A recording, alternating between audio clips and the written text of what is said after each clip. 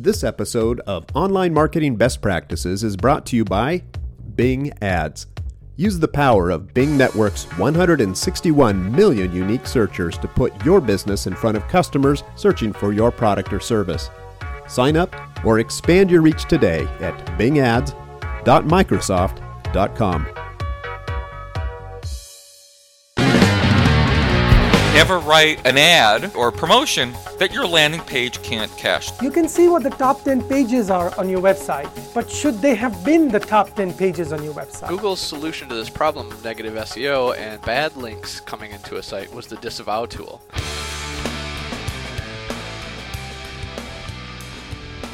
Welcome to the OMCP Online Marketing Best Practices Podcast, where top authors and industry leaders share authoritative best practices in online marketing. All right, welcome back to the OMCP studio, and with us today is Greg Jarboe, publisher, author, columnist, speaker, instructor at Market Motive and at Rutgers University, and president of SEO PR. Greg is a master of video marketing and content marketing practices, teaching these to some of the largest brands in the world. I'm your host, Michael Stebbins, and today we'll be discussing content marketing strategies for video sharing channels. Greg, welcome to the OMCP Best Practices Podcast. Thank you so much for being here. Not a problem, Michael. I mean, you asked, I came. It's not a big deal. I love it. And boy, you and I have worked together for over a decade and taught together a few times. I've seen you at the podium as an authority at industry conferences for years. But in this session, we're going to get down to the best practices for video sharing, specifically for YouTube. So before we get started, for those few who haven't read your books or attended your classes or heard you speak, tell our audience who you are and what is it that you do? Well, so the full name is Gregory Michael Jarboe, but the only one who uses that was my mother, and so if you use the whole name, I know I'm in trouble.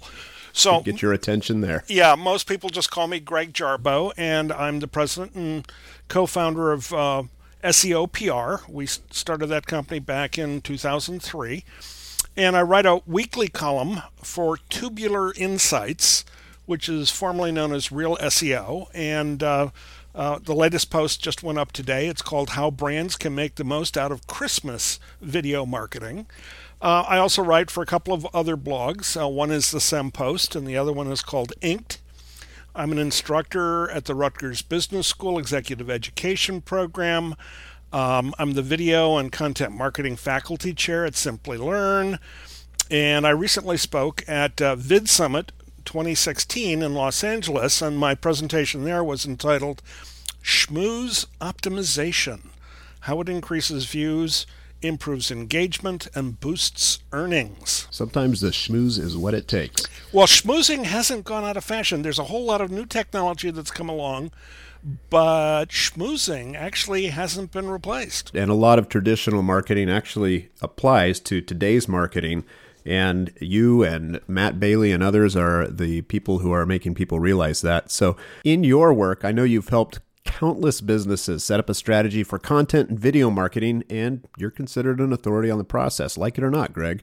So outline the best practices and steps for us, and then we'll walk through them one by one. Okie-doke. Here's the thing that puzzles people, but let me try to... I'm going to oversimplify it, but frankly, it will put a whole lot of other things into perspective. So, video sharing has grown in popularity over the last 10 years, and a few key players have really emerged to sort of in the space. Now, each one has its own best practices and platform capabilities. In other words, what you do on, let's say, YouTube isn't necessarily going to work for you on, let's say, Facebook video or Instagram video or Snapchat or anywhere else. So in this particular podcast, let's just take a look at the best practices for one of those channels. It's been the leading channel for a decade. It's called YouTube. And YouTube is weird. YouTube is both the world's second largest search engine behind only Google. In other words, there's more searches done on YouTube each month than are done on Bing or Yahoo or Baidu or you name it. But YouTube is also the world's second largest social media. It's behind Facebook. It's way ahead of Instagram or Twitter or any of the other social media platforms.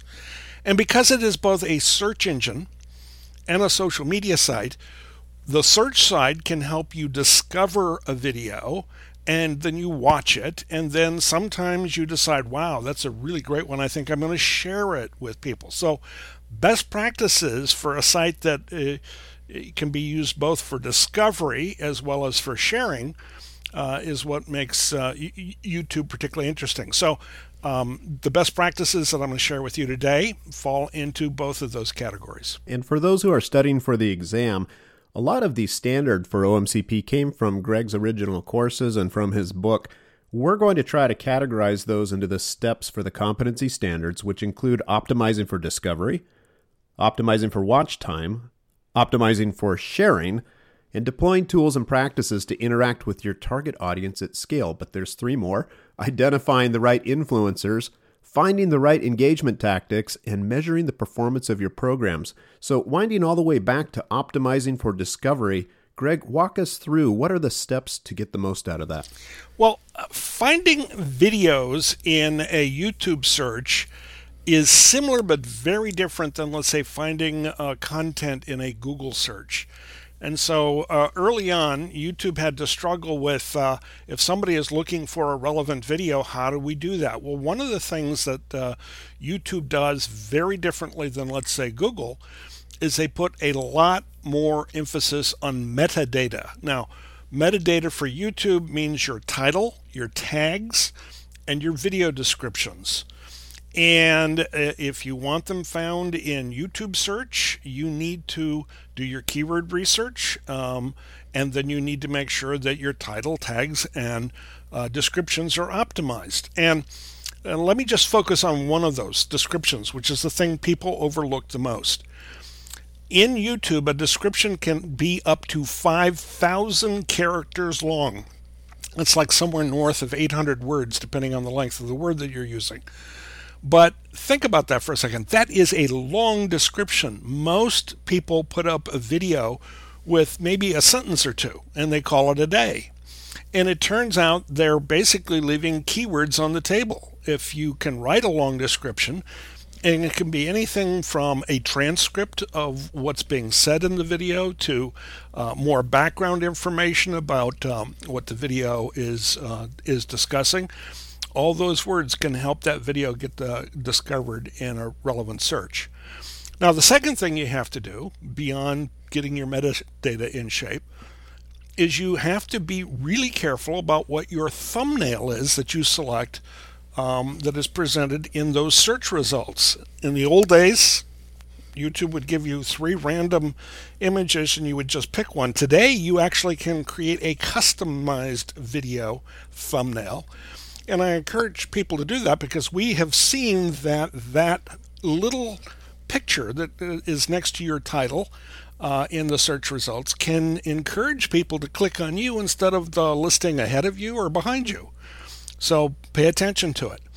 You want to include a few well-placed annotations or cards on your video. Now, cards is the newer technology. It's like deck of cards, C-A-R-D-S. It's replacing annotations. But basically, this is text that you put on top of the video after you've uploaded it. And it can do anything from, say, watch my next video on this, to let's go visit my website or this particular landing page on my website over there. So the words in your annotation or cards can also be optimized. You can use playlists. Now, playlists can take an existing group of videos. So let's say you've created 6 videos on a particular theme. You can put them together in a playlist and then give that playlist a title, give that playlist a description, and that title and description can also be optimized. And guess what? When someone does a search in YouTube, not only do, quote, individual videos come up in the results, but playlists can come up in results. And if someone starts watching your playlist, they don't watch just one of your videos. They may watch several, including all 6 of them that you've sort of packaged together. So you get more benefit by creating playlists and optimizing them. And then last but not least, you can optimize your channel. And what does that mean? Well, your channel name has probably already been selected, so you can't change that, but you can certainly change the description of your channel, and that can include relevant keywords. And guess what? Channels come up in search results on YouTube along with playlists and individual videos, so all of those can be optimized.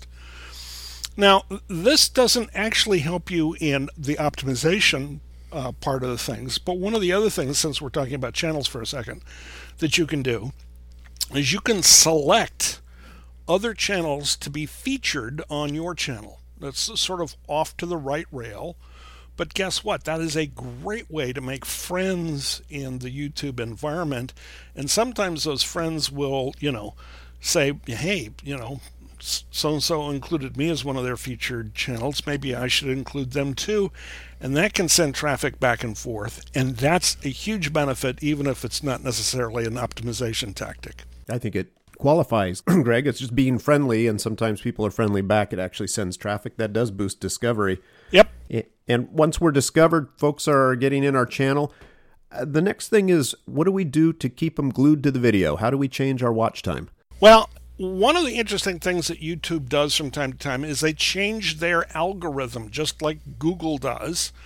And the most recent change that basically changed everything that we used to do is this emphasis on watch time. Watch time is now the most important part of the YouTube algorithm. And what is watch time? It no longer takes a look at, did you view the video? Because what's a view? If you watched it for 3 seconds, is that a view? If you watched it for 15 seconds, is that a view? What about 30 seconds? Is that a view? So what watch time does is look at how long you watched the video, and then it goes beyond that to say, oh, by the way, when you finished watching this video, did you go and watch other videos, either on your channel or somewhere out there on YouTube as well? So they'll look at a session watch time as well. And that is not something that keyword research will help you with.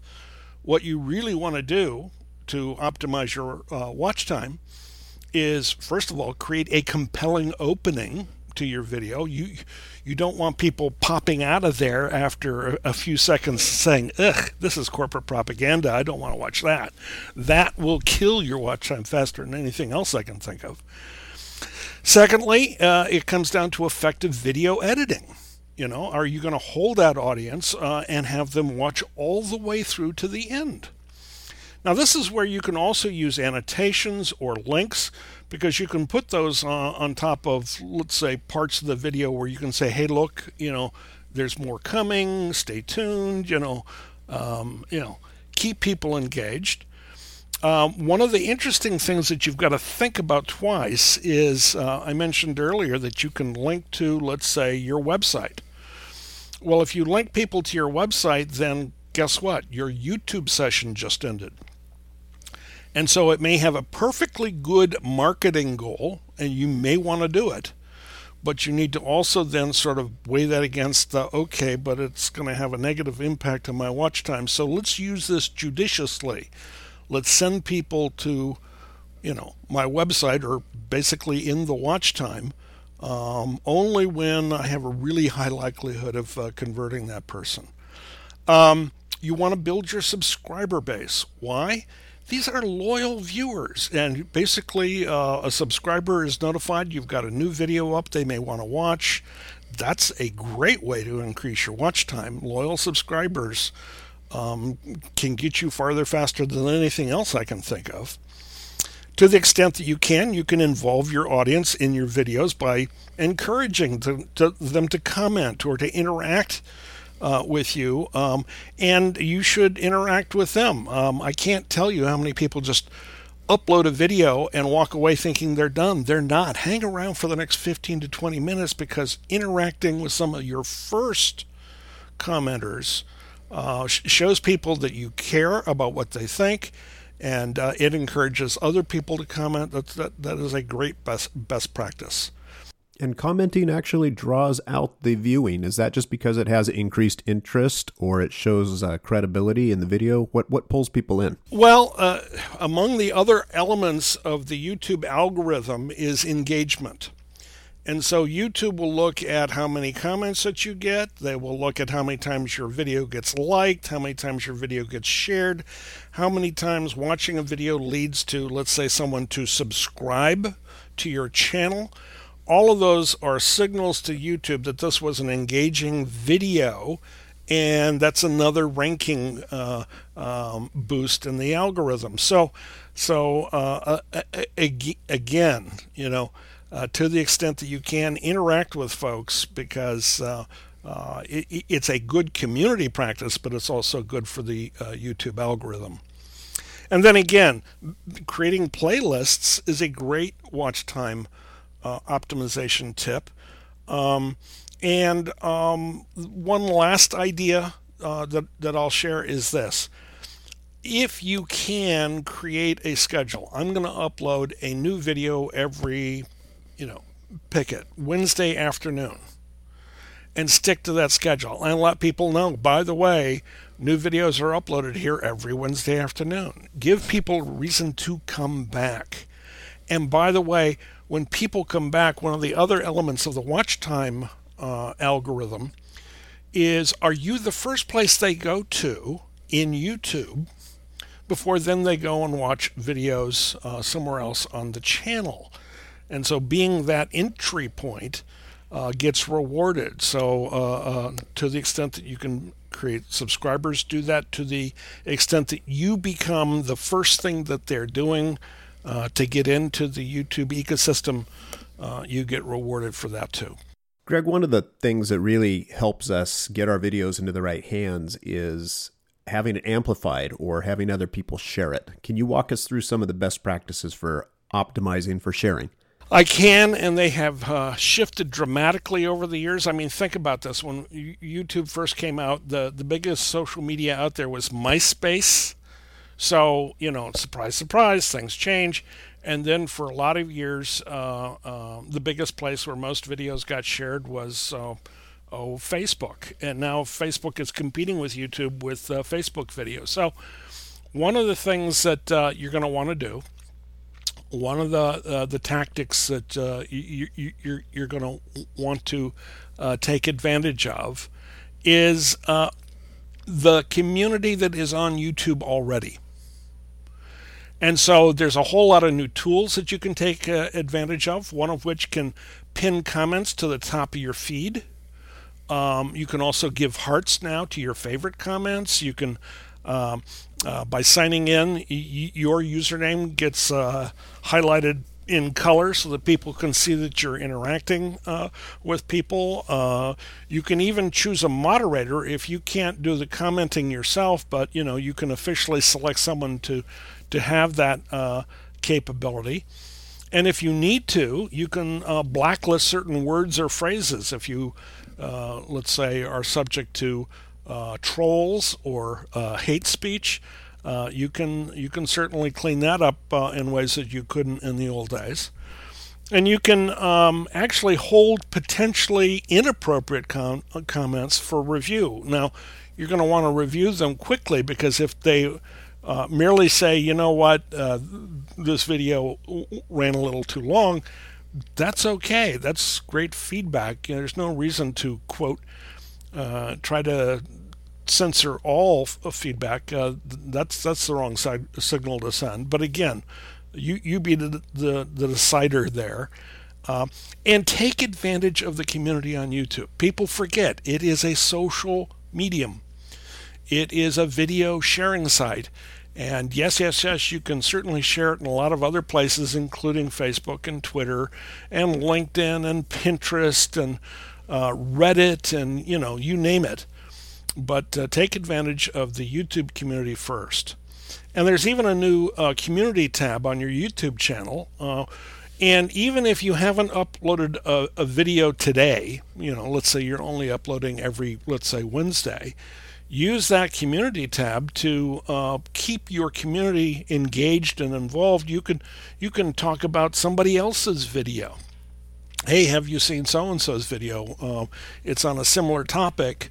I found it, really compelling. Check it out. And again, you're making friends in the YouTube universe, and you're keeping your audience engaged even in between your own video uploads. And it comes back to engaging your colleagues as well. If we're talking to our colleagues and people see us as part of that conversation, they may want to check out our channel, our videos, and feel comfortable sharing those. If people know that Greg Jarboe and Michael have a good relationship in the online marketing world, they may check you out in that relevancy and that authority can actually transfer. True.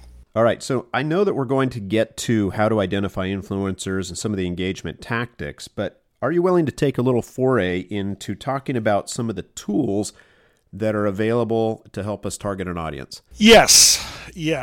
There are a couple that we've used over the years. Unfortunately, there used to be some that YouTube made available, like Fan Finder, and then when YouTube shut down, not YouTube didn't shut it down, Google shut down Google Plus, Fan Finder went away too. So the tools that we now use aren't found in YouTube. One of them is called BuzzSumo.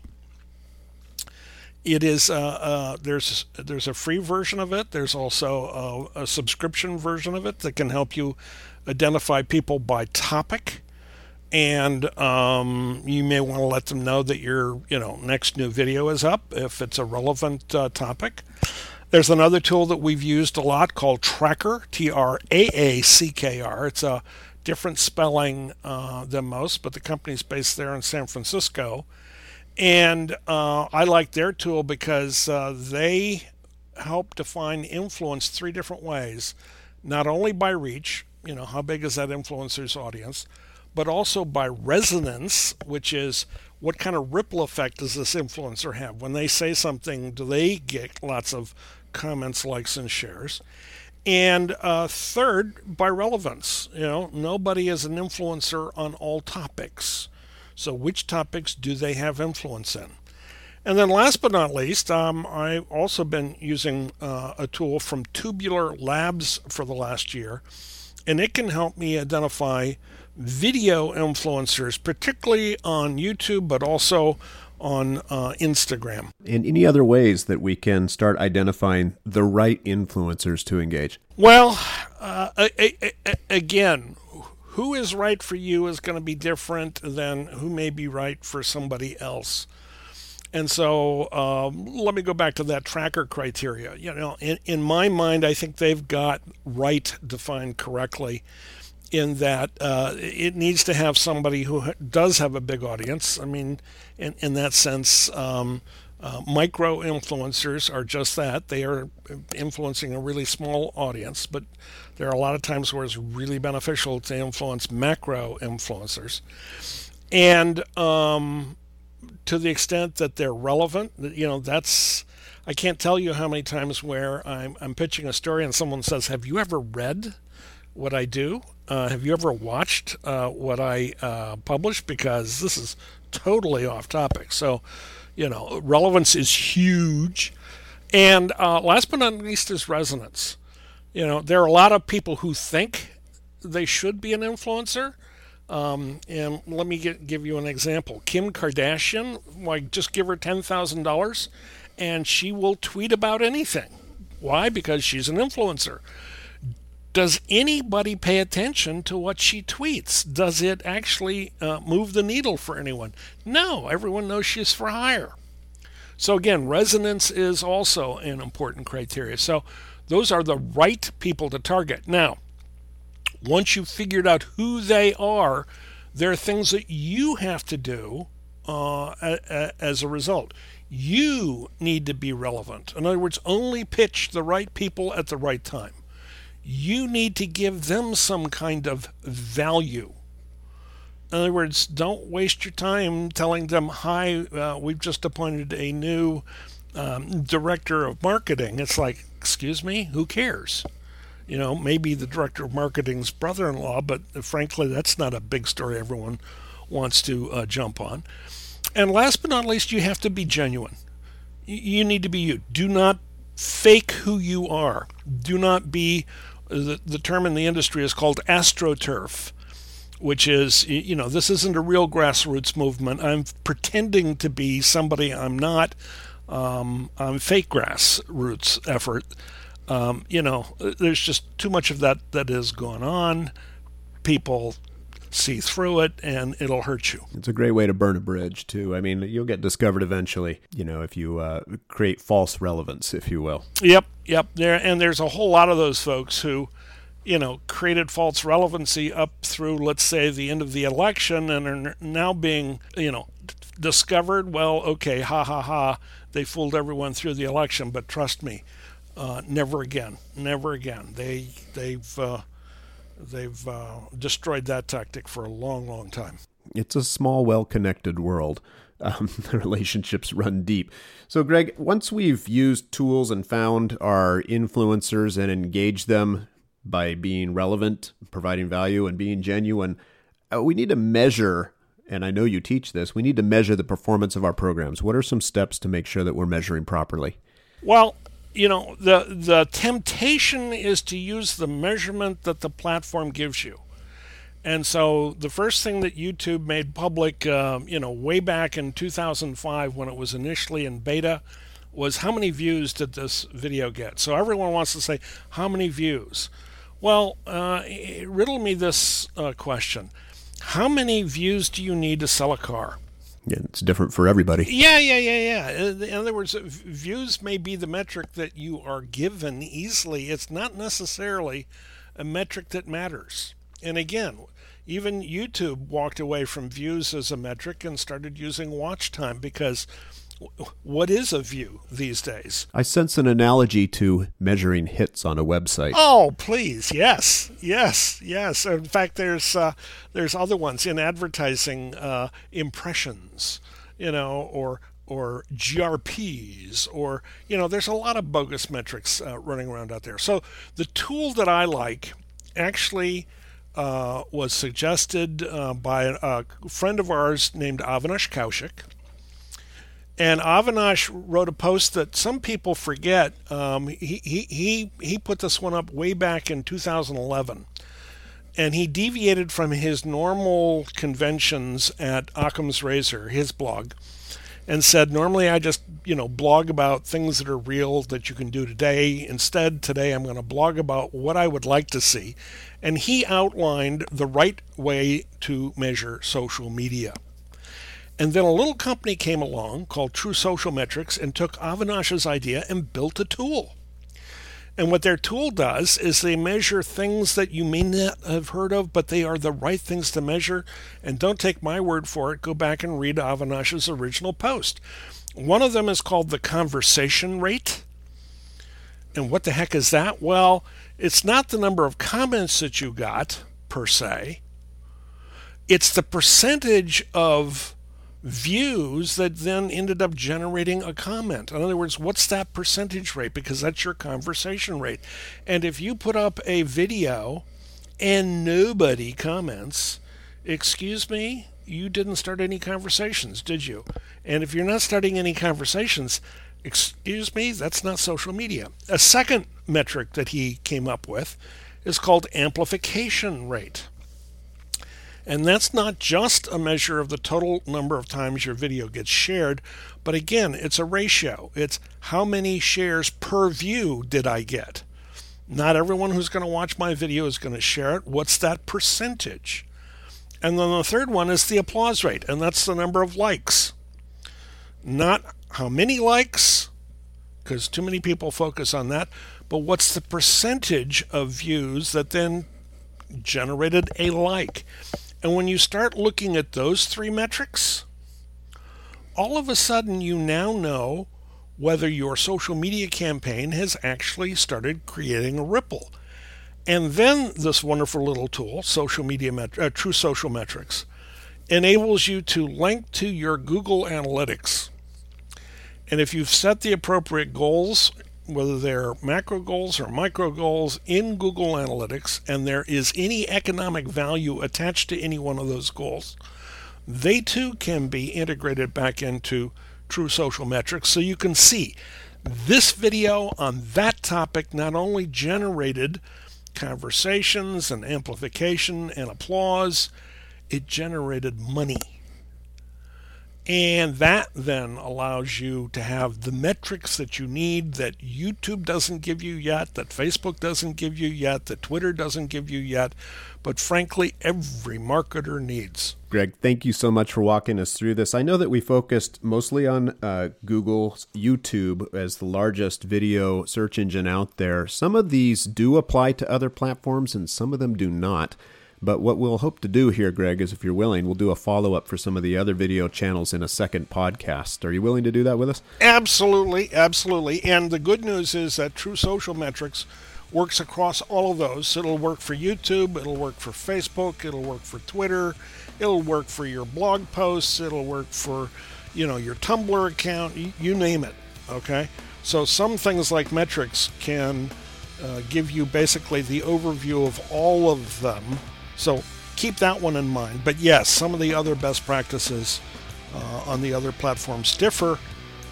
And frankly, that's because guess what? The longest video you can have in, let's say Instagram is a minute long. The longest video you can have in YouTube is as long as you want to make it. So again, different practices for different situations. Okay, that's all the time we have today, and a big thank you to Greg Jarboe. Check out Greg's writing at Tubular Insights, the SEM Post, inked, I-N-K-E-D, right? Right, that's correct. Okay, well, it's worthwhile to go back and check out those posts. There's a lot of wisdom in there, as well as Greg's books, YouTube and Video Marketing, an hour a day on Amazon.com. And of course, reach out to SEO PR to have Greg's team assess your practices in video and content marketing. I'm your host, Michael Stebbins, and you've been listening to the OMCP Online Marketing Best Practices Podcast. OMCP maintains the industry certification standards for online marketing in cooperation with industry leaders just like Greg. Join us inside of OMCP to maintain your certification, get special offers, and join other certified professionals or universities and training programs that value the OMCP standards. Network with other certified professionals or trainers while helping OMCP maintain an excellent standard. Membership is only $40 each year, so we'll see you inside of OMCP as a certified professional, where we'll be learning and improving our professional careers and teams together.